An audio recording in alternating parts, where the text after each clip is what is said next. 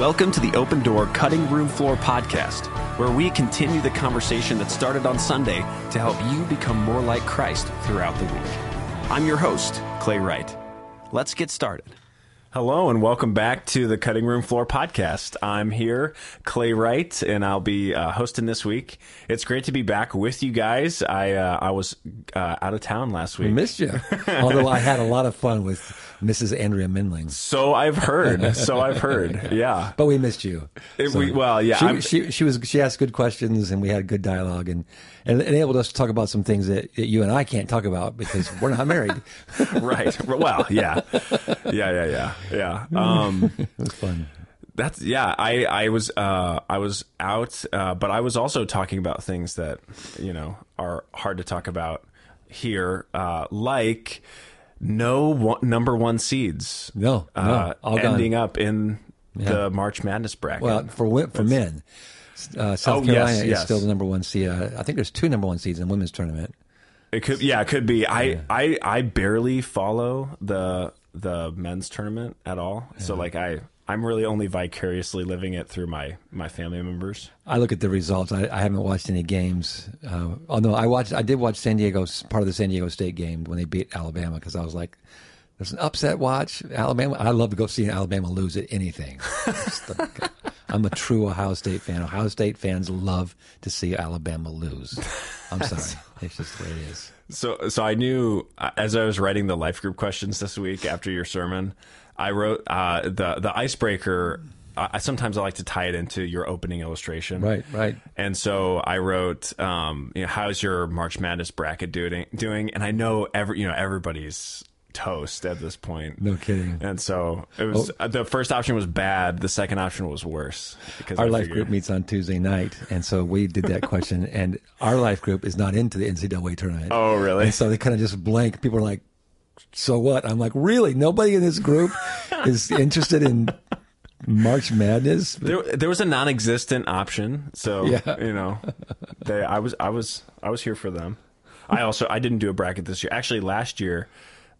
We did one bracket as a family that we tossed into the pool of our extended family. Right. And we had Arden pick the teams as like a 1-year-old, and we won the tournament. What? Yeah, we won the bracket tournament. Against how many other people? Like 6, just my immediate family. So yeah, they all know way more about basketball. Yeah, I was going to say, but what does your family know about basketball? So that was pretty funny. But one year, Andrea picked a bracket based upon the mascots. I'm like, you can't do that. And she got pretty far. But I don't do a brackets every year. I did one this year, and it got blown up really quick. Yeah. Quick. So, yeah. There were a lot of upsets, but and so I guess so we'll try this as a transition into the text. All right. Is Jesus of Nazareth coming on to the scene, and John pointing to Jesus and saying, "I'm not the Messiah, that guy is." Did that seem like an upset to people? Was John the front runner in their messianic expectation? In their messianic brackets? Yeah. If we take seriously verse 15, I think so. I think they were like, is he the one? Yeah. It is interesting. I loved getting into the life of John the Baptist because Jesus is fantastic. He's our model. But does Jesus model pointing to himself? I think yes, he does. Like, he glorifies himself by the way that he lives. But I find John's example so motivating. Me too. As a believer, as a Christian, as a Christ follower, because of the way he points to Christ, and because of the way that he's trying to get out of the way and acknowledge Jesus. Yeah. It's such a beautiful illustration of how we're supposed to live our lives. Yes. And he's worth following there. And this is, picking up already a piece that we left on the cutting room floor, or that I left on the cutting room floor. I left out one of the most impressive things that Jesus ever said about somebody, and that is that of all the people born of a woman, John the Baptist is the greatest. Jesus said that. Can you imagine him saying that about you or about me? I mean, what? Yeah. Of all the people born by a woman, he's the greatest. wow. Then he finishes that phrase by saying, and yet those who are the least in the kingdom are greatest. So it's like, okay, Jesus. But still, John the Baptist, wow, must have been an amazing person. Yeah. And so, of course, as we're kind of getting back into this conversation, we're not talking about March Madness primarily. No, not at all. This is not a sports podcast. This is a podcast about the Word of God. And so it's good to think back into this conversation that began on Sunday in Luke chapter 3, verses 15 through 20. Getting to some of the last details we get about John the Baptist in the Gospel of Luke. And so we're sort of wrapping up that story arc. We're anticipating after Easter picking up with Jesus. Well, even this next Sunday, we'll be focusing in on one of my favorite pictures in the whole Bible, the baptism of Jesus. And so that'll be the last sermon in the series. Yes, and so. As we're doing that, there's a lot of, and John the Baptist is teaching and preaching, there's a lot of interesting images that you helped us to understand on Sunday. And so, you have the imagery of the winnowing fork and the fire and all these, this unquenchable fire and this judgment that's coming. It's almost, it's prophetic sort of language. It's apocalyptic language in some ways. So as maybe I'll read some of the teaching that John the Baptist gives. Okay. And then, Jim, would you bring us deeper into, are there any of these images that you'd love to dive deeper into or give us more context to in the light of how they're used in Scripture? Sure. So I'll just start in verse 15 again of Luke chapter 3. Reading out of the NIV, the people were waiting expectantly and were all wondering in their hearts if John might possibly be the Messiah. John answered them all, I baptize you with water, but one who is more powerful than I will come, the straps of whose sandals I'm not worthy to untie. He will baptize you with the Holy Spirit and fire. His winnowing fork is in his hand to clear his threshing floor and to gather the wheat into his barn, but he will burn up the chaff with unquenchable fire. And with many other words, John exhorted the people and proclaimed the good news to them. And we'll maybe rest in verse 18 for now. So that's 15 through 18. John's using all this colorful imagery. Bring us into that a little bit. What comes to your mind as you're thinking through that? Well, again, John is using language that has precursors in the Old Testament. So there's this language that is rich for these people. When they hear the word fire, I will baptize you with the Holy Spirit and fire. There is no such thing as baptism of fire in the Old Testament. And we sometimes use the phrase baptism of fire to refer to somebody who is going through a really, really, really challenging time. But I don't think there's that metaphor used in the Old Testament. But there's lots of color with the Old Testament use of that word. And we talked about a few of those. We talked about the fire represents purification. Yep. The fire represents the presence of God. And what we say the third one, the fire represents judgment, I think. So as a people hearing John the Baptist talk about the Holy Spirit and fire, that language of fire would have resonated with all the other prophets, because there were other prophets that had a fiery approach to them, and it would have absolutely resonated with, sometimes people call Moses the first prophet, and all of the images that happened in his time as the leader of God's consuming fire up on the mountain, Mount Sinai. And that fire represents the presence of God, but also the judgment of God, because God said, if anyone comes to the mountain while I'm resting on it, they'll die. And so you were in Colorado, where I always think that's kind of strange, because I've driven from Kansas across the state, and the eastern side of Colorado is flat like Kansas, and then all of a sudden the foothills, you can start seeing the foothills, and then it just comes like out of nowhere. Yeah. So it feels like you could almost walk up and touch the beginning of the mountain. Yes. Flying into Denver. Yeah. You're exactly right. It looks completely flat from the plane. And then all of a sudden there's just this wall of earth. So I've never been to Mount Sinai, but the way that language is described, it almost sounds like it's that kind of thing that just, bam, just comes out of nowhere. And we know the Sinai Peninsula is a lot of desert and very flat. But anyway, the point is, that by touching the mountain that God is resting on with his fire, judgment would come. So, that's one of the first pictures that we see. Well, actually, the first one that would be Abraham, wouldn't it? So when Abraham and Lot are talking about Sodom and Gomorrah, that's probably the first. I'm just kind of thinking off the top of my head. That's probably the first picture in the Bible of fire as judgment. Yeah, and then because before that you get the flood, right? But that's water, the judgment through water. And so that's language that these people would have quickly, recognized. Fire represents God, and part of that presence of God is judgment, which is more in those pictures more of a way of God calling people to honor His holiness.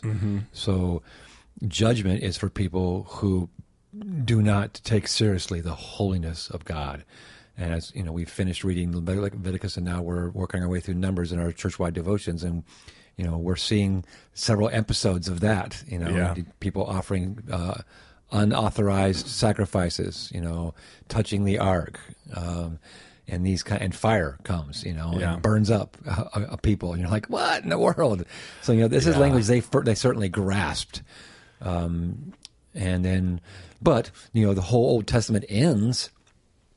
We talked about the beginning of the Old Testament. Now it ends in Malachi with this language of refiner's fire, and so there's a theme that the poetic books, Proverbs and Psalms, talk about God's refining fire and dross and silver and gold. So and I love that because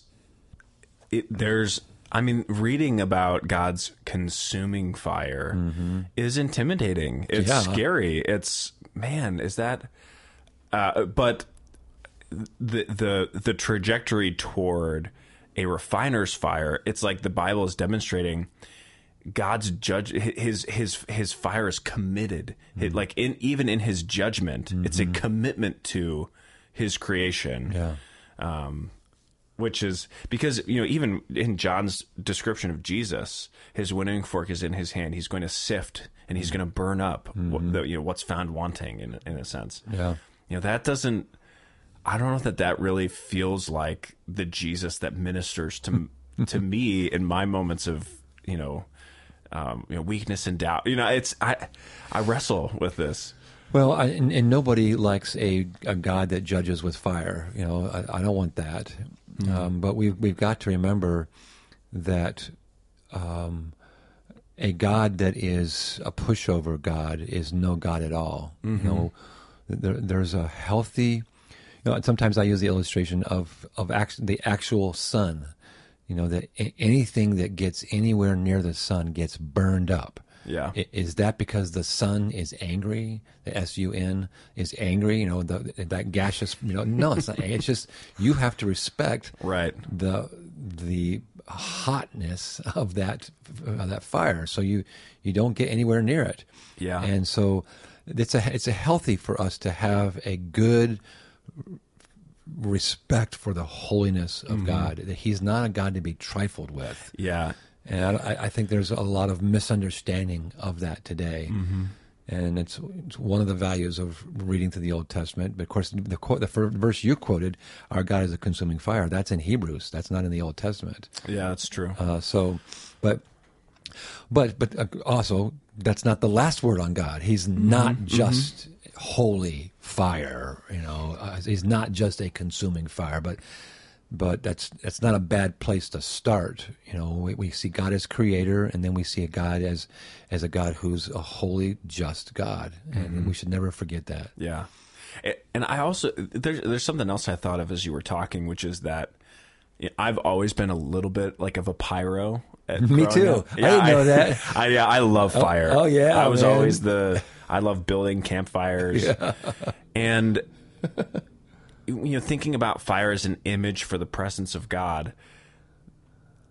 So the question that came to mind is like, is there There is being in the presence of a fire that's controlled, right? Because fire can, when it's uncontrolled, is terrifying. Yeah. But like being in the presence of a contained, helpful fire is almost like a spiritual experience. It feels almost like a spiritual experience. And I've heard like survivalists talk about that, like turning that corner of getting a fire going and what that does to a person's psyche. Oh, yes. And I'm not saying that fire is like a portal into some sort of spiritual experience, but it's so fitting. When I think about my experience with fires, it's not been out of control and dangerous. You have to respect the fire, but it's warm and it's attractive. It's attractive. Yeah. It brings light. Hopeful. And so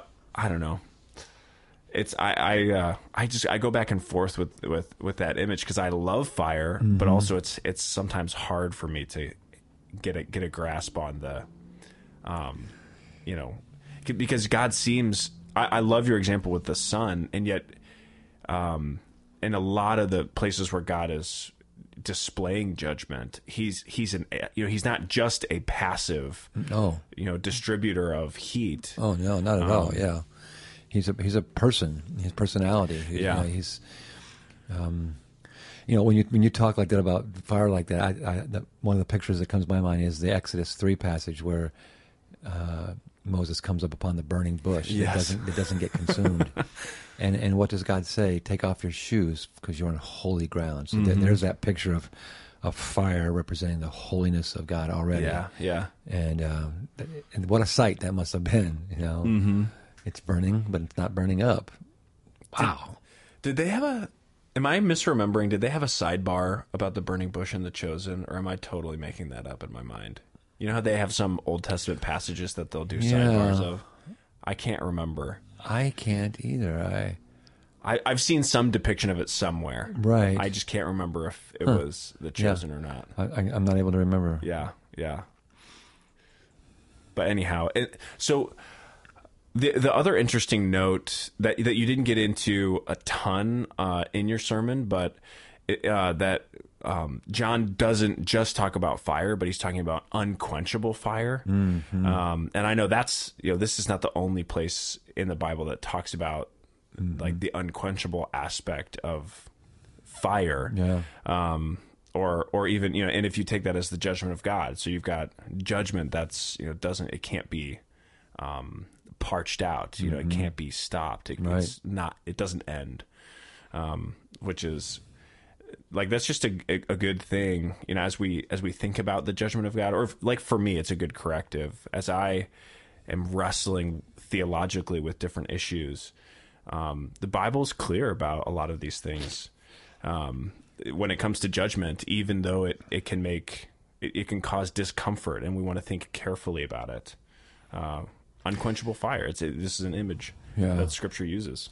And I always like to come back to, I think it was Jesus who said that the fire was prepared for the devil and his angels. Fire, this kind of unquenchable fire, was not prepared for humans. That is not the intention for any human being. It was prepared for the devil and his angels. Yeah. And I think that's a healthy corrective to the people who almost seem to depict God as some kind of sadist who delights in people suffering, which is such a radical distortion of God, who the Bible says, he literally says, and I'm not willing that any should perish, but that all would come to repentance. Yeah. And the extensive grace, let's talk about unquenchable grace. Yes. You can't put it out. You can't exhaust the grace of God. Yeah. So part of that is simply a reference to the internality of God. Right. That, whatever it is, whether it's love, his love endures forever. The fire is unquenchable, his everlasting peace. These are all different words that describe the same eternality of God and attributes and characteristics of his person. Yeah. That get displayed. Yeah. But what you're talking about with that fire is another picture of destruction. We talked about it with Sodom and Gomorrah. Yeah.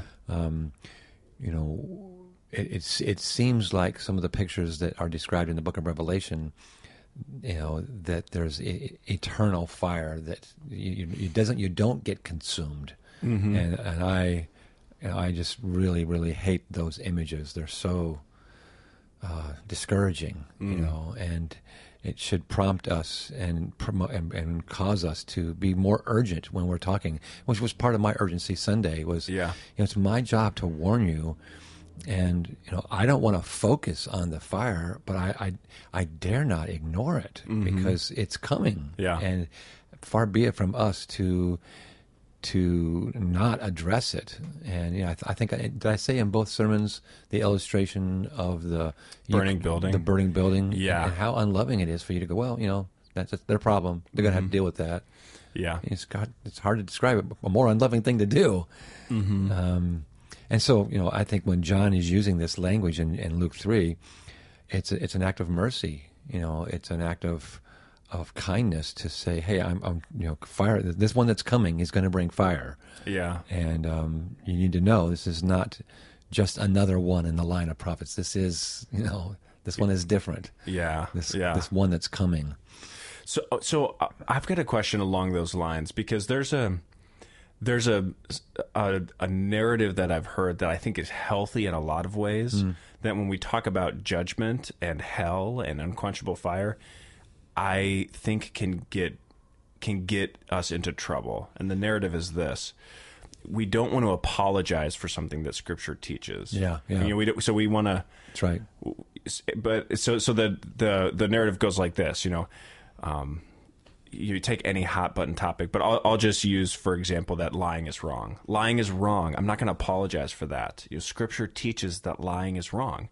And I'm going to say that's good. I'm glad that Scripture teaches that lying is wrong. Right. Because God is trying to lead us into ways of truth. Right. And that's more, that's in line with human flourishing. And that's to God's glory. And it's what He desires for us. But when you take that line of thinking or that logic, which is we don't want to apologize for Scripture, we want to affirm it, we want to say that that's good, and then you turn to the doctrine of hell. It's like, okay, so how do we so am I going to say, I'm really, is this an appropriate thing to say as a Christian? I'm really glad that the Bible teaches that people will experience judgment eternally in hell that have rejected Christ. Oh man, that's it's hard to hear, but the way I describe John's language here is as an act of mercy. I think that's the way that we approach that. Is it C.S. Lewis that has a book called Severe Mercy, or is it about C.S. Lewis? I can't remember whether it's a book he wrote or I think it's a book about him. I think you're right in that, but I could be wrong. But that's an interesting juxtaposition of those two words, a severe mercy, and that's what John is doing. He's describing a severe mercy, and when a preacher has to talk about judgment and hell and fire, we need to remember it's not a celebration of that. And it's not this is coming, you better, you're going to pay for what you're doing, kind of a finger pointing down the nose. No, it's a warning. It's a pleading. This is a merciful word that we're bringing to you so that you will avoid. Yes. And so there should no one should ever preach hell or fire or judgment in any other tone than a warning, merciful, a pleading tone. Avoid this. Yeah. And it's an interesting line to walk where I'm not apologizing for Scripture. This is God has ordered it this way, and yet I love how you said this. God's intention was not for humans to experience this, right? And so that's such a fine line to walk. Yeah. But absolutely, and I loved, I love the way that at Open Door we address our urgency for people to come to know Christ, because it's not an urgency that drives us to ignore relationships. because our evangelistic strategies are all about relationships and getting to know people. Right. But part of the reason we want to get to know people, we don't fall off the other side of the cliff, which is, it doesn't really matter. You just kind of wait. And right. I like how we walk that line. Sometimes I think we can be a little more urgent. Sure. But I'm not an evangelist by gifting, so that's not something that's going to naturally flow out of me. Yeah. When I get to a passage that is evangelistic, I try to honor that passage. But I have friends that every passage is evangelistic for them, and they bring every passage to some sort of altar call and some sort of you've got to surrender your life to Christ now, and for sure, that's a very important ministry of the church. I'm more wired towards teaching, but when I'm teaching Scripture about fire and judgment, I'm going to be faithful to that. Absolutely. And not shy away from it. Yeah. So, one thing I've noticed that interests me on that note, well, not about your disposition as a teacher, but about urgency on a spectrum. When I was younger, I feel like there was a lot. It was much more common to see churches having like haunted houses that depicted judgment, and then to at the end of it, you provide a gospel presentation. And actually, Charlie Miller and I were talking about this recently because the church that he was at did something similar before he came to Open Door, and or they would have these skits where you have a student who would be reading a letter as though he were in. It's called literally called Letters from Hell. Oh wow! And where the student is reading letters as though he's warning his. It's like the letter he would have written to his friends if he could contact them from hell. Wow! Warning them, like a modern application of Jesus' parable of Lazarus and the rich man. Sure. Yeah. Warn my brothers. Exactly. Yeah. And then you've got the. To some extent, like the Left Behind books were a little bit, catastrophizing and trying very urgent and that was a huge part of my childhood. Wow. But I don't really see that. Like it was definitely a part of my imagination as a child. It's not what led me to Christ, but I've noticed people have really backed away from that. In my observation, that's interesting. Yeah, I've never attended one of those. Christian haunted houses, whatever you describe it, and I've never seen anything about the letter from hell. That's interesting. It's it's sort of like a Christian version of what they do in driving school with the videos of the car accidents. Yeah. Like seriously, like they'll have scenes of the car accident and all the things that come with that. And wow, it's I wrestle with that. Like when is it appropriate to use those kinds of means, and when is it inappropriate? And well, and I think if you're going to be faithful to John the Baptist, he definitely is that kind of preacher. Yeah. He is that kind of communicator who's preparing people for Jesus, but more than just preparing for his life and his teaching, preparing for his whole ministry and the impact of his coming. And so we would probably call John a hellfire and brimstone preacher. Yeah. And it certainly had an effect on the people. They're flocking to hear him preach and to see him speak and watch him baptize. So it's it's interesting. But this is not the only image that John is using. It's not the only interesting thing that he's saying. So yeah, there's a lot to pick up. So we might need to move on. Yeah, and another one that is right before that, which we haven't talked about, is this image of I'm not even worthy to be his slave. That's something I left on the cutting room floor for sure. So the language there and that metaphor is that slaves would do a lot of menial tasks, but one thing they wouldn't do is untie and remove the sandal from a person. It was like that was so low, and and the Near Eastern world had a thing about feet and about Yeah. exposing your feet and washing your feet and somebody touching your sandal and things like that. So that's the metaphor that John's picking up, is that's the lowest thing that a Right. slave would do, and I'm not even worthy to do that. Mm-hmm. So it's like he tried to find the thing that could be the lowest possible thing, and then say I'm beneath that because of the worthiness of Jesus. And that's actually a beautiful picture that he uses that would have made instant sense to the people in the first century and may get lost on us. This is his colorful way of talking about the worthiness of Jesus. Yeah. And I was thinking about coming back to that and unpacking that a little bit at the end of my sermon when I was talking about why Jesus, do we suffer? Why we should be ready to suffer because of the worthiness of Jesus. Mm-hmm. But it's cutting room floor. I left it on there on the floor.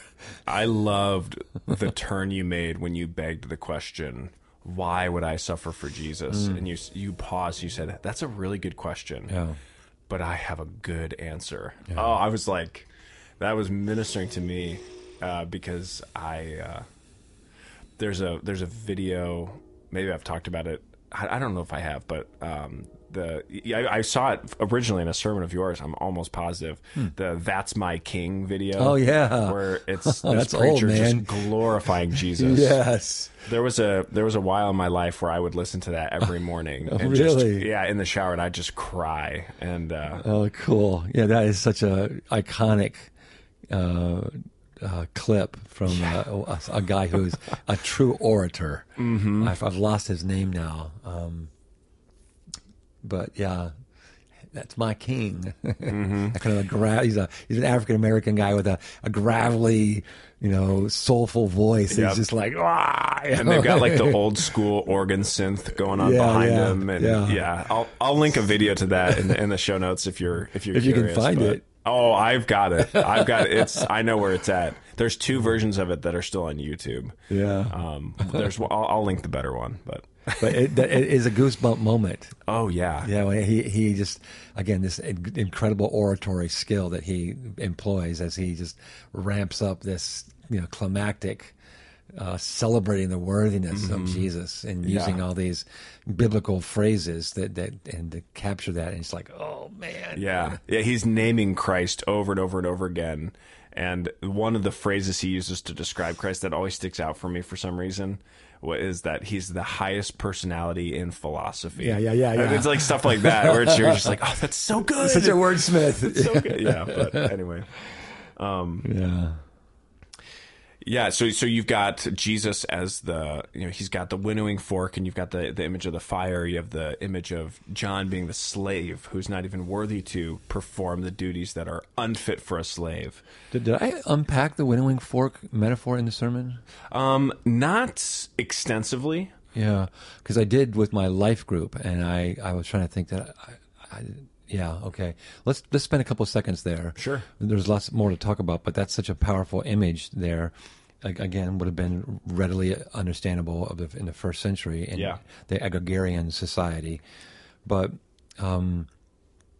this takes us back to the picture of an agrarian society where people are threshing and harvesting barley, wheat, rye, other kinds of grains. Thank like you. that, That's what I was thinking of. So specifically in this story, wheat. And so the idea is that you would cut the stalks of the wheat, and then you'd lay it out on the ground, and then you'd have an animal with hoofs come and walk over that and lead him around there. So the sharp edges and the weight of his hoofs is breaking up the wheat stalks and beginning the separation process of the grain, the kernel, from the husks and the chaff and the rest of the plant. Mm-hmm. And yet there's still some things that are kind of together there. So they would take this shovel or this rake that was a finely tined rake, and you can use the same word for rake as you can for shovel in Hebrew. So, and grab a bunch of this and lift it up or throw it up in the air when there's a gentle enough breeze. It can't be too strong because it'll blow the whole thing off. But a gentle enough breeze that's usually on a high place and a very flat ground that was either prepared to be flat or just it was in the nature of that piece of ground. And the wind would blow the lighter pieces of chaff and husk away, and the heaviness of the grain kernels would then fall to the ground. So, when you think about grains, it's snowing. Is that? Oh my gosh! Yeah, it is. That's snow. I'm looking out the window as I'm talking, and people are like, "What? Snowing?" So you don't think of kernels of grain being heavy, right? But they are heavier than the chaff that gets blown in the husks, and so it's the final image is of separation. We're separating the useless, the worthless, the bad from the flourishing, the good, the fruitful, the healthy. Yeah.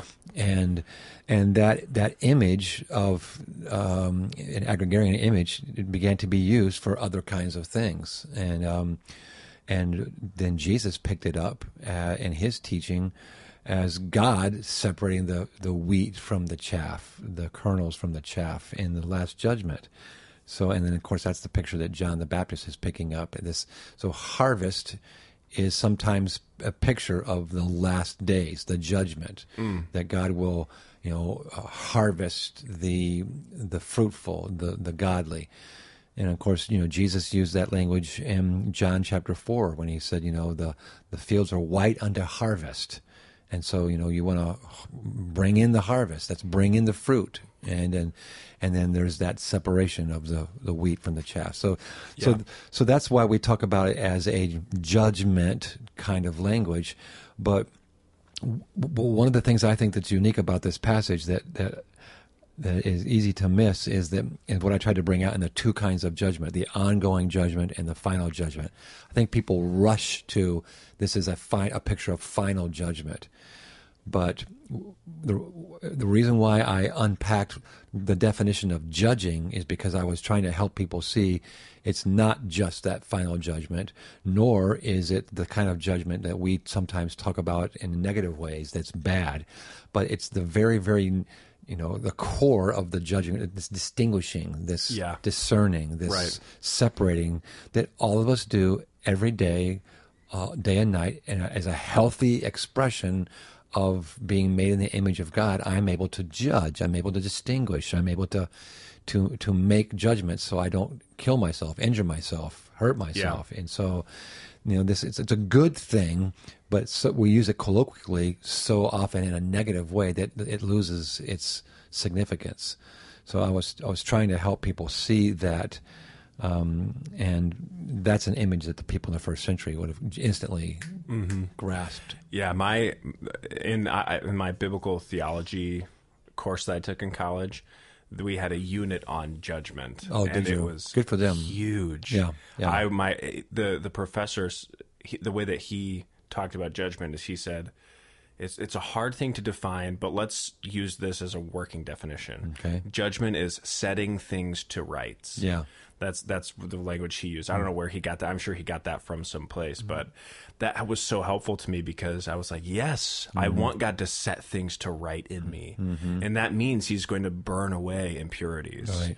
And that means he's going to, lift up what is reflective of Christ and what's flourishing. Yeah, because the what is right should be a capital R. That's Jesus. Yes. He's the measurement. And so we measure ourselves against his standard, who he is. Yeah. And so that's good. That's and that's a distinguishing, that's a separating, that's a measuring, a weighing kind of activity. So one question I have about the judgment language in this passage is there, because I've always heard it talked about, just like you're saying, in terms of that sort of final judgment in which God is judging between people, as opposed to an ongoing judgment where he's judging or he's sort of refining within a person. Is there a reason that people tend to think of it as that final judgment, or is it primarily talking about that? For sure. Do we know with certainty? No, we don't know for certainty, because John doesn't nail that down. Mm-hmm. Most of the things that I've read absolutely lean towards a final judgment interpretation of this passage. Right. And I personally think that is limiting. I think there's more going on, and primarily because John pictures Jesus talking about the Holy Spirit and his role, and the Holy Spirit's role is more often depicted as this ongoing judgment, this purifying, this like we said in Hebrews 4:15, this dividing of the spirit from the marrow, and that kind of discerning work. Yeah. Then we see the Holy Spirit in the picture of final judgment. Usually that's pictured as the Father's work or Jesus's work.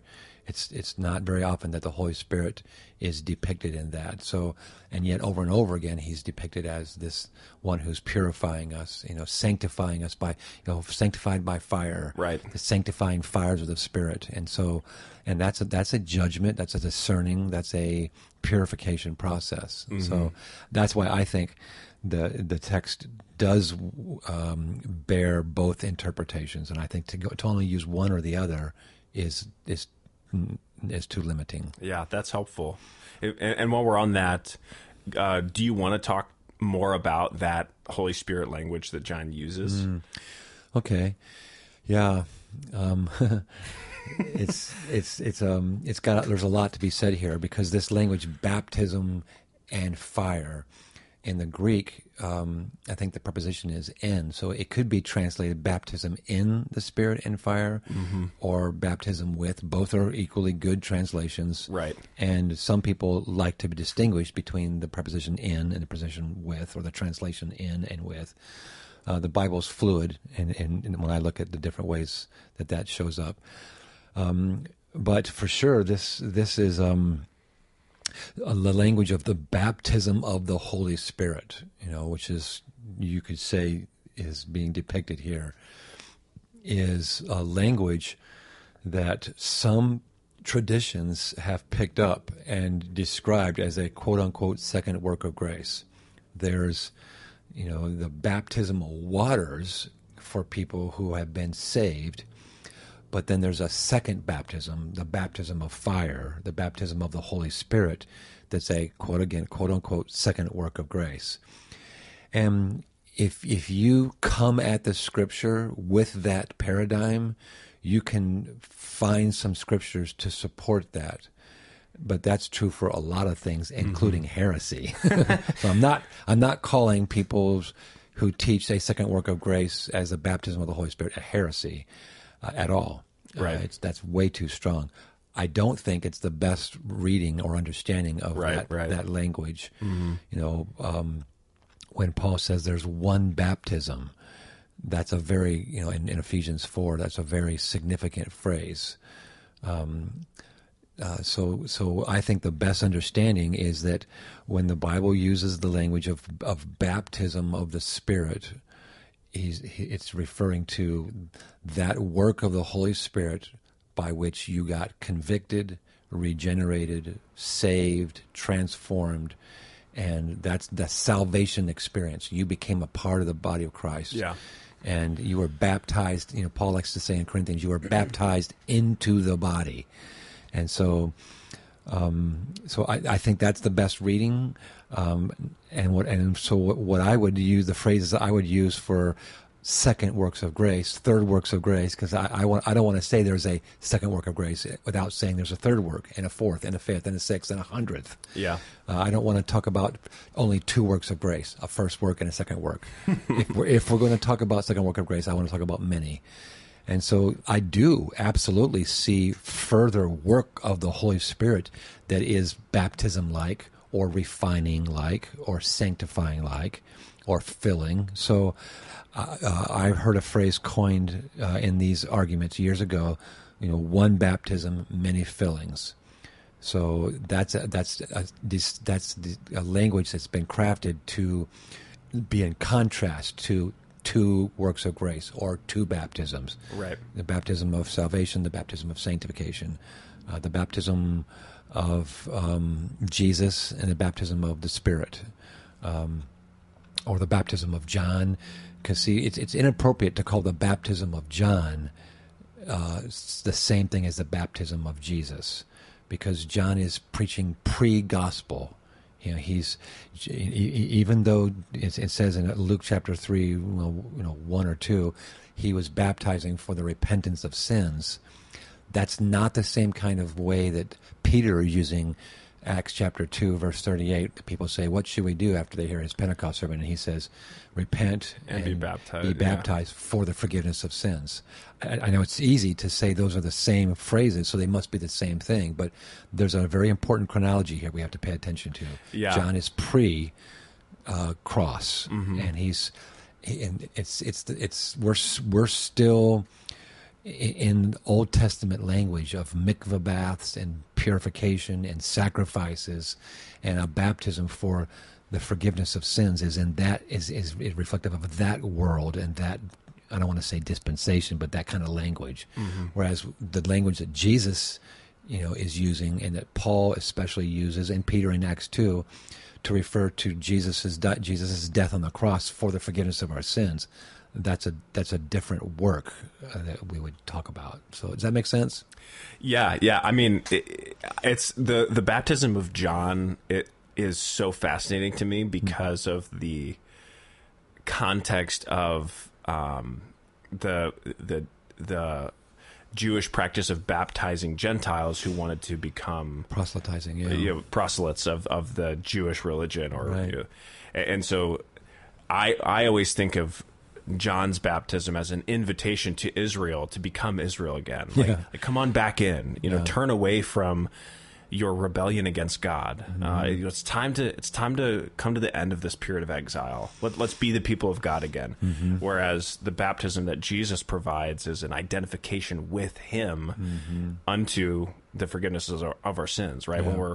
When we're found in Christ, His blood covers us, and all those sorts of. Well, that's easier to preach as long as you're not having to deal with the Luke 3, where he says John's baptism was for the forgiveness of sins, because that's like, well, wait, it says it right there. Yeah. That's true. This is why biblical theology is helpful. It's right. why chronology sometimes can be a very decisive element of trying to put together a more of a systematic biblical theology. What does the Bible actually teach about baptism? Totally. Yeah. And we do teach baptism classes at the church. I think we have one coming up, as a matter of fact. Yeah, and this one, we are going to baptize people with fire. Gotcha, so okay. if you've only been baptized in water, I've got a fire pit ready, and this will be interesting. You need to be careful with that. Some people are going to believe you, and some people are going to picture like a Bananas Foster kind of baptism with fire, and some people are going to mishear our conversation. So if you can see my face, I'm smirking. It's a joke. I should be careful. Thank you for the warning. I'm warning you of the judgment to come. I love teaching about baptism because Romans 6. A lot of times it's with people who are young in the faith or who are new believers. Not always, but many times. And so it's so fun to talk about, turning toward Christ and repentance and all those sorts of things. Mm-hmm. But so with that in mind, there's one last piece I want to get around to picking up, which is the note that you gave toward the end of the sermon about the suffering of John the Baptist. Okay, yeah. And this is it's a hard. Actually, I don't know if you remember this, but the first sermon I ever preached at Open Door is when I was still an intern, and it was on suffering. Yeah, I do. And it was out of Second Timothy. Yeah. Yeah. And I really wrestled because... You did a great job on that sermon. Thank you. Yeah. And what I found is suffering is such... It's something that is so sensitive because we live in a broken world in which people are suffering even many of whom we don't detect. It's not always super easy to tell. And so it's such an important thing to talk about, because many people are suffering as a result of the world. But of course, the suffering that you were talking about was a little bit more specifically suffering for Christ. Right. So was there anything that you left on the cutting room floor with regard to suffering, or is there anything we can go deeper into there? Oh, certainly there is. And I think in light of, we're making this podcast on Wednesday, March 29th. And so people who are listening to it are about now or around this time, they're probably still reeling from the news that we heard on Monday, March 28th, and still news reports coming out about the Nashville shooting. Yeah. I think it's called Covenant School, a Christian school in Nashville. That's, so if you're listening to this, in 2024 or 2025, there is a historical event that happened that's absolutely tragic in Nashville, Tennessee, where suffering was just really in our face as we see the looks of terror on children's faces as they're being escorted out of a shooting situation where apparently a former student who we're hearing some reports about maybe working through some emotional issues and really not handling that well, and came back and decided to take out her anger by a shooting, and ended up killing 6 people. I think it was 3 students and 3 faculty members. Yeah, just and one of the most ironically tragic things is that school is connected to a church, and the pastor of that church, who obviously preached the day before on Sunday, one of the casualties was his own daughter, like a 3 or 4 year old daughter. So how could he have possibly known that he's preaching on Sunday and the next day he's going to be suffering in an incredible way? And you look at that, and it brings up the age-old questions that we see in the Old Testament, where people asked honest questions about life. Why is there suffering? And if God is a good God, why does he allow that? And some people might even say, this happened at a Christian school and a Christian community. Why that? As if somehow Christians are immune from suffering, which of course is ignorance of what Jesus said. The rain falls on the just and the unjust. Everybody experiences suffering. So it's good for us to talk about the broader implications of this. Obviously, when I was preaching, I did not know what was going to happen the next day, and not like normal. Yeah, right. And it's just when you read the articles or see any footage, your heart just breaks. And so I think, we ask questions like, okay, why did this happen? How do we think about this? Is there such a thing as a theology of suffering? And yes, there is. I think you may have actually used that phrase in your sermon that you just referred to. If you didn't use the phrase theology of suffering, you talked about a theology of suffering. Yeah. Do you remember, did you use the phrase, a theology of suffering? I might have. I don't remember off the top of my head. And so, why did it happen? How do we think about these things? And how do we respond? And let's rush to the how do we respond. I think the first response is to mourn. Yes. Yeah. Let's not try to explain it away. Let's not try to figure out motives. Let's just, I heard someone say one time, the hardest verses in the Bible to obey are mourn with those who mourn and rejoice with those who rejoice. Weep with those who mourn, and because it's painful to enter into that. But I think that's one of the things that we need to do is just stop for a minute and just mourn the loss of life, mourn the pain that these people are experiencing. I think as Christians, we mourn the kinds of things that were happening in this woman, Audrey, this student, that would cause her to do this, and not to, castigate her. It's really easy to demonize, she killed people. Yes, that's horrible. It's wrong. But what was happening in her heart and her soul that would lead her to to do something like that. She was suffering. Yeah. And maybe nobody else is thinking about that, but Christians need to think about, she's also a victim in this. And I know that might make people angry to hear that. No, she's not the victim. She's the perpetrator. No, hurt people. And, I believe that God grieves for Audrey just as much as he does for Hallie and Dr. Coons and these other people, because and this brings us back now to the first question: why did this happen? And there's a real simple answer: sin. One word answer: sin. That is the only reason we have suffering in the world. There was no suffering before there was sin, and sin is suffering is a result of sin, and so. Then you can ask the question, well, then why is there sin? And, that's all right. We can ask that question, and the reason why there's sin, without trying to trivialize this, is because there's love. And God did not have to make us with the capacity to love, but he did. And if it's going to be true love, then there has to be a choice. And if it's a true choice, that means I can choose to love, or I can choose not to love, or I can choose to love my way, or I can choose to love God's way, or love other people's ways. So it's healthy for us to think these things through.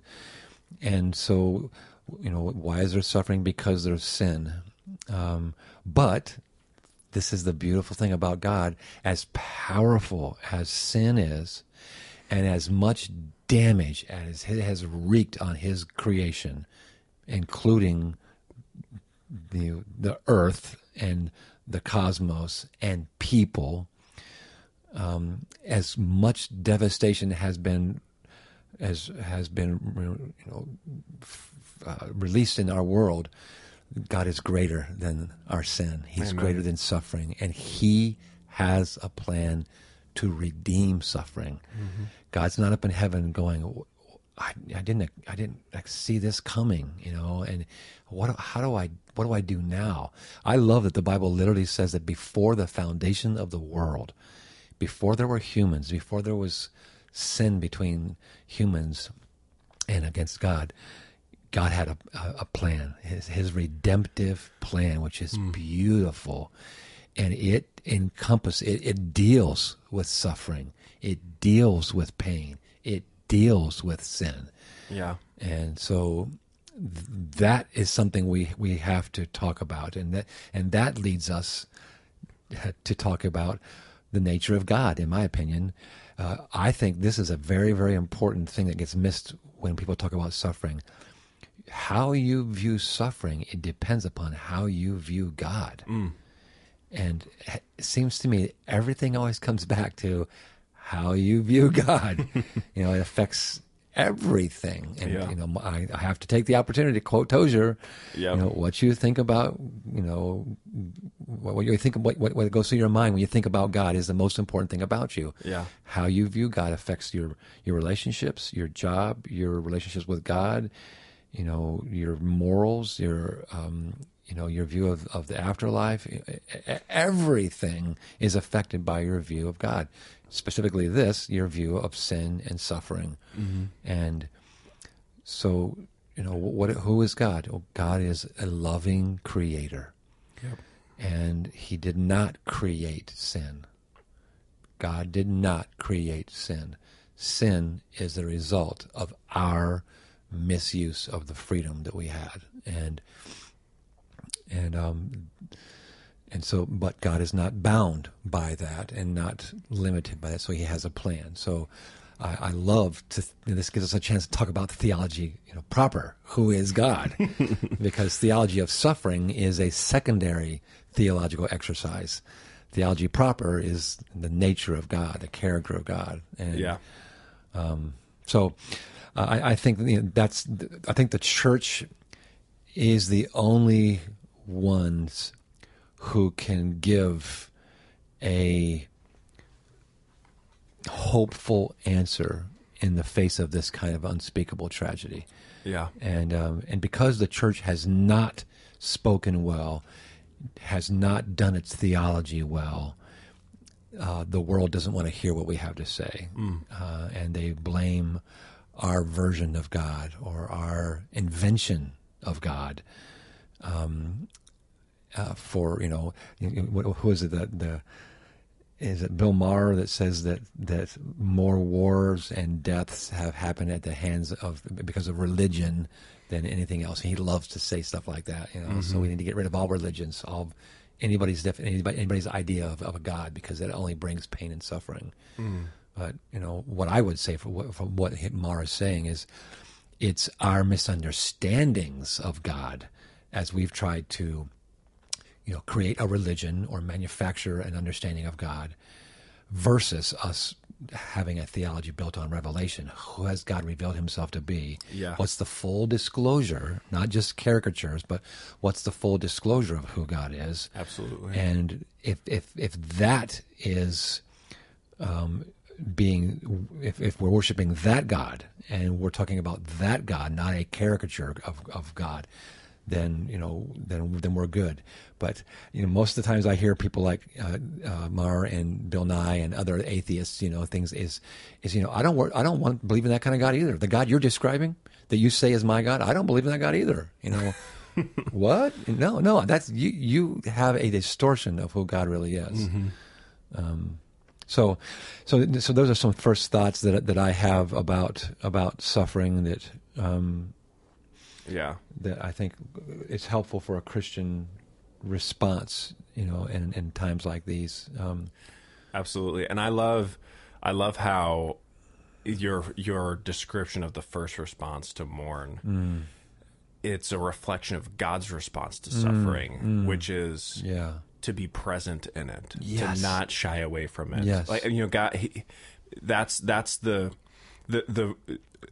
believer is able to do something in the midst of suffering that's unique because God does something in the midst of suffering that's unique. So we can enter into it. That's God's response to suffering, is he took it onto himself. The crucified God. Yes. And so that is the, that's the pressure release on the problem of suffering. That's right. To bring it back to our initial discussion about judgment, the beauty that's hidden in the doctrine of God's judgment is that he poured it out on himself. Amen. So that we can escape judgment. Yes. And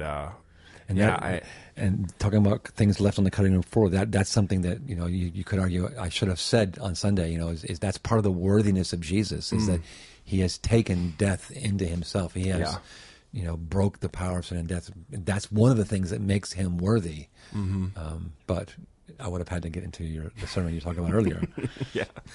So, but beyond that, God does use suffering. While he did not create it and does not celebrate it, he uses it. And this is one of the side things about the sovereignty of God that I think is so powerful and so beautiful. If your view of the sovereignty of God is that he is a puppet master pulling all the strings to get people to do things, that's okay. Wow, that's amazing. He's pulling strings all over the world. That's wild. But I think it's even more amazing that he is able to give us the freedom with no strings attached, that we make our own decisions, and he's still able to bring good out of that. And this is a case in point. God is able to bring good out of suffering. Yeah. And as you said a couple of seconds ago and alluded to, the primary picture of that is the cross. The cross is humanity at its worst. Physically torturing and punishing and wreaking havoc on a human being made in the image of God, who's completely innocent. It wasn't that they just killed him; they tortured him, they abused him. He died a horrific death. A person made in the image of God, but unlike you and I, completely innocent. That's humanity at its worst. Yeah. That we would wreak that kind of havoc on a human being who's completely innocent. And yet in that worst act of humanity, God is able to bring good. Yeah. Wow. And beautiful good, salvation. And so God uses suffering. He back to our purification picture of fire. God purifies us through suffering. There's through the trials, through the testing. Those beautiful passages in James chapter 1 that God, rejoice in trials because God's using that to, develop perseverance and Christ-likeness, maturity. And Romans 5. Yep. Help me out with that.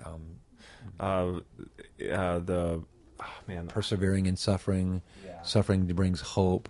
Yeah, and hope does not disappoint because God has poured out His Holy Spirit, in us. So there's the Holy Spirit in verse 5 in the same context as suffering in verses 2 and 3 of chapter 5. I think is where that's at. And so there's the work of the Holy Spirit at work in suffering, while God uses that to develop perseverance, maturity, endurance, and beautiful things. Yeah, Romans 5. We also glory in our sufferings. Glory. Because we know that suffering produces perseverance, perseverance, character, and character, hope. And hope does not put us to shame because God's love has been poured out into our hearts through the Holy Spirit who has been given to us. What translation is that? NIV. God does not, hope does not put us to shame. That's a different translation than what I'm used to. That's, I have that memorized in the old NIV, which is, hope does not disappoint us. Yeah, and... Interesting. Yeah, so that word glory. Yeah. Wow. And that sounds like Paul, I glory in the sufferings of Christ. What? Well, that's the Vietnamese pastor I talked about. Exactly. He was glorying in the sufferings of Christ. And in the New Testament, I think it's so easy for us to forget that these words are not being exchanged. It's one thing for me to get one of my friends on the phone who's going through a tough time and to say, hey, let's glory in our suffering. It's beautiful. But a lot of times in the New Testament, Paul's writing to people who they don't know if they're going to die. They don't know if they're going to be dragged away for their faith in Christ. And I'm looking forward to what's to come in the Gospel of Luke, because I know when we begin interacting with the life and the teachings of Jesus, it's going to call us into a deeper commitment to Him. Yeah. Hopefully.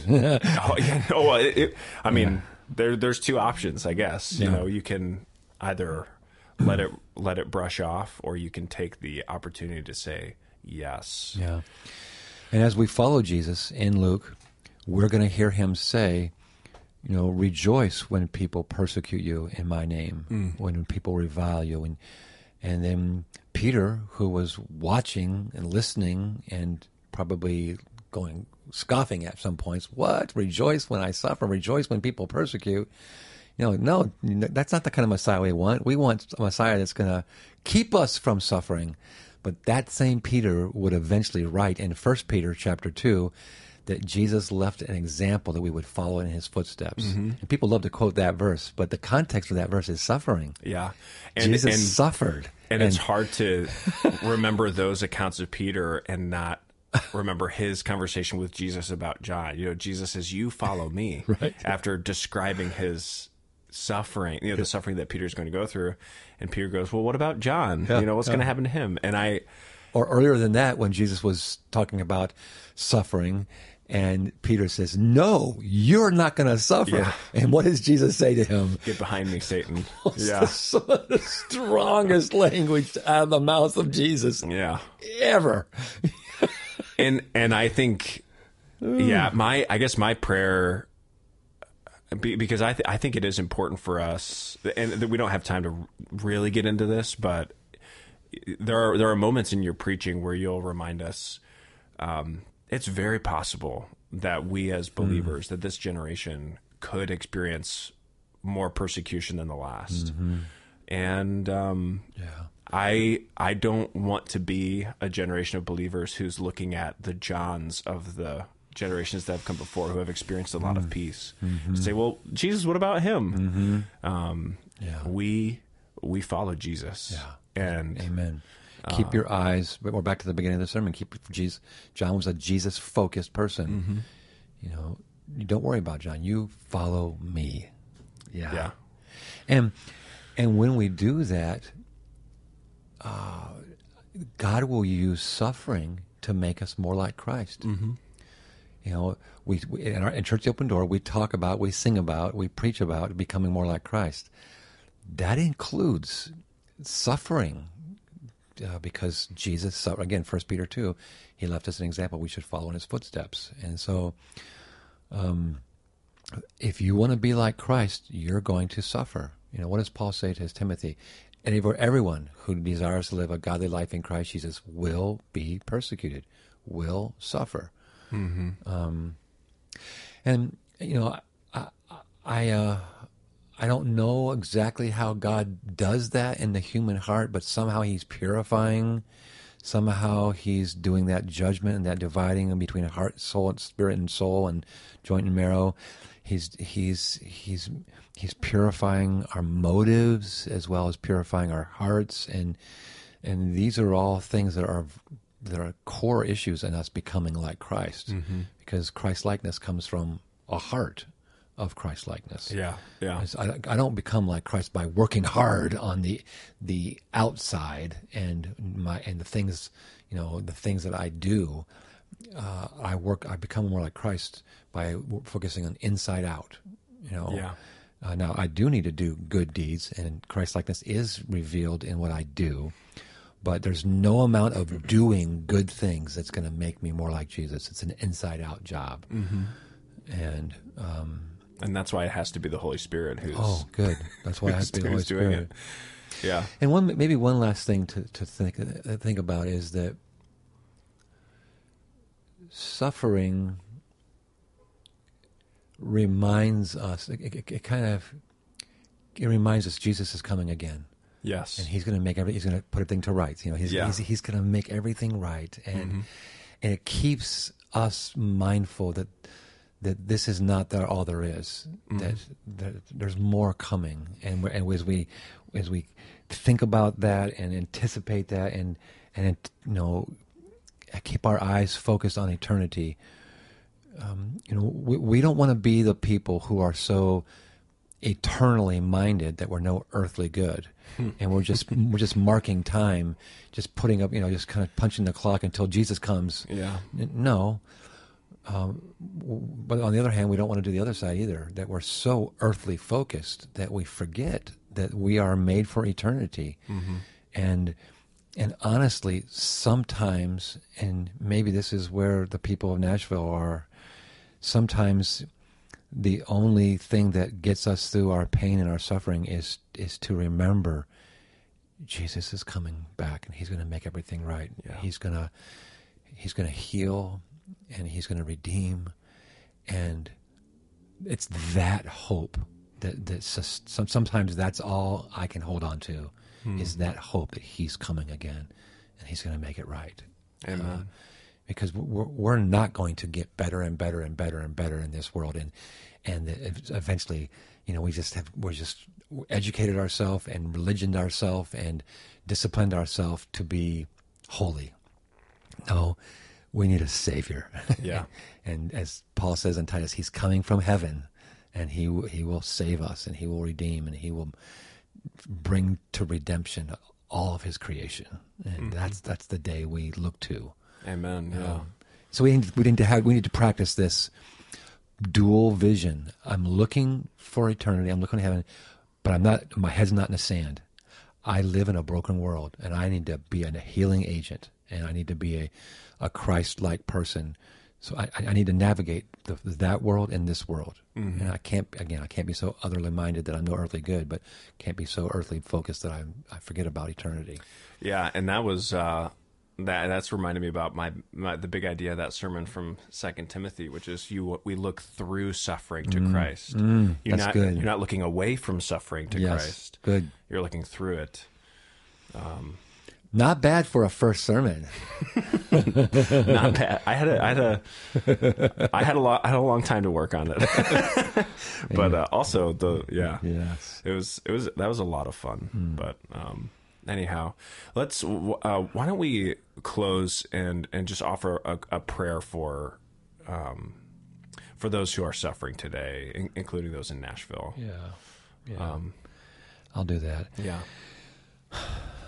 Lord, as we enter into even imagining some of their pain, we run into a roadblock because we can't fully grasp the depth of the suffering and the pain and the grief that pastor, those families. I even think about the parents that sacrificed to pay the way for their daughter to go to a Christian school, and then this happened. Their suffering, their daughter, that they love, and so there's just so much suffering that we can't fully enter into, but we know that you can, and so we thank you and we praise you that you are the God who's with us. And we read in the New International Version about Psalm 23, even though I walk through the darkest valley. Well, that's pretty dark, that kind of grief and the suffering that they're experiencing. Even though I walk through the darkest valley, I will fear no evil because you are with me. And you are the God who's with us in our suffering. You are the God who's with us in our pain. You are the God who's with us to bring us out of that. You are the God who's with us to redeem us. You did not redeem us from afar. You came to be one of us. And so, Lord, draw near to these families. Yeah. And as we think about them, we think about other people who are suffering. Some may be listening to my voice, going through horrific suffering of their own.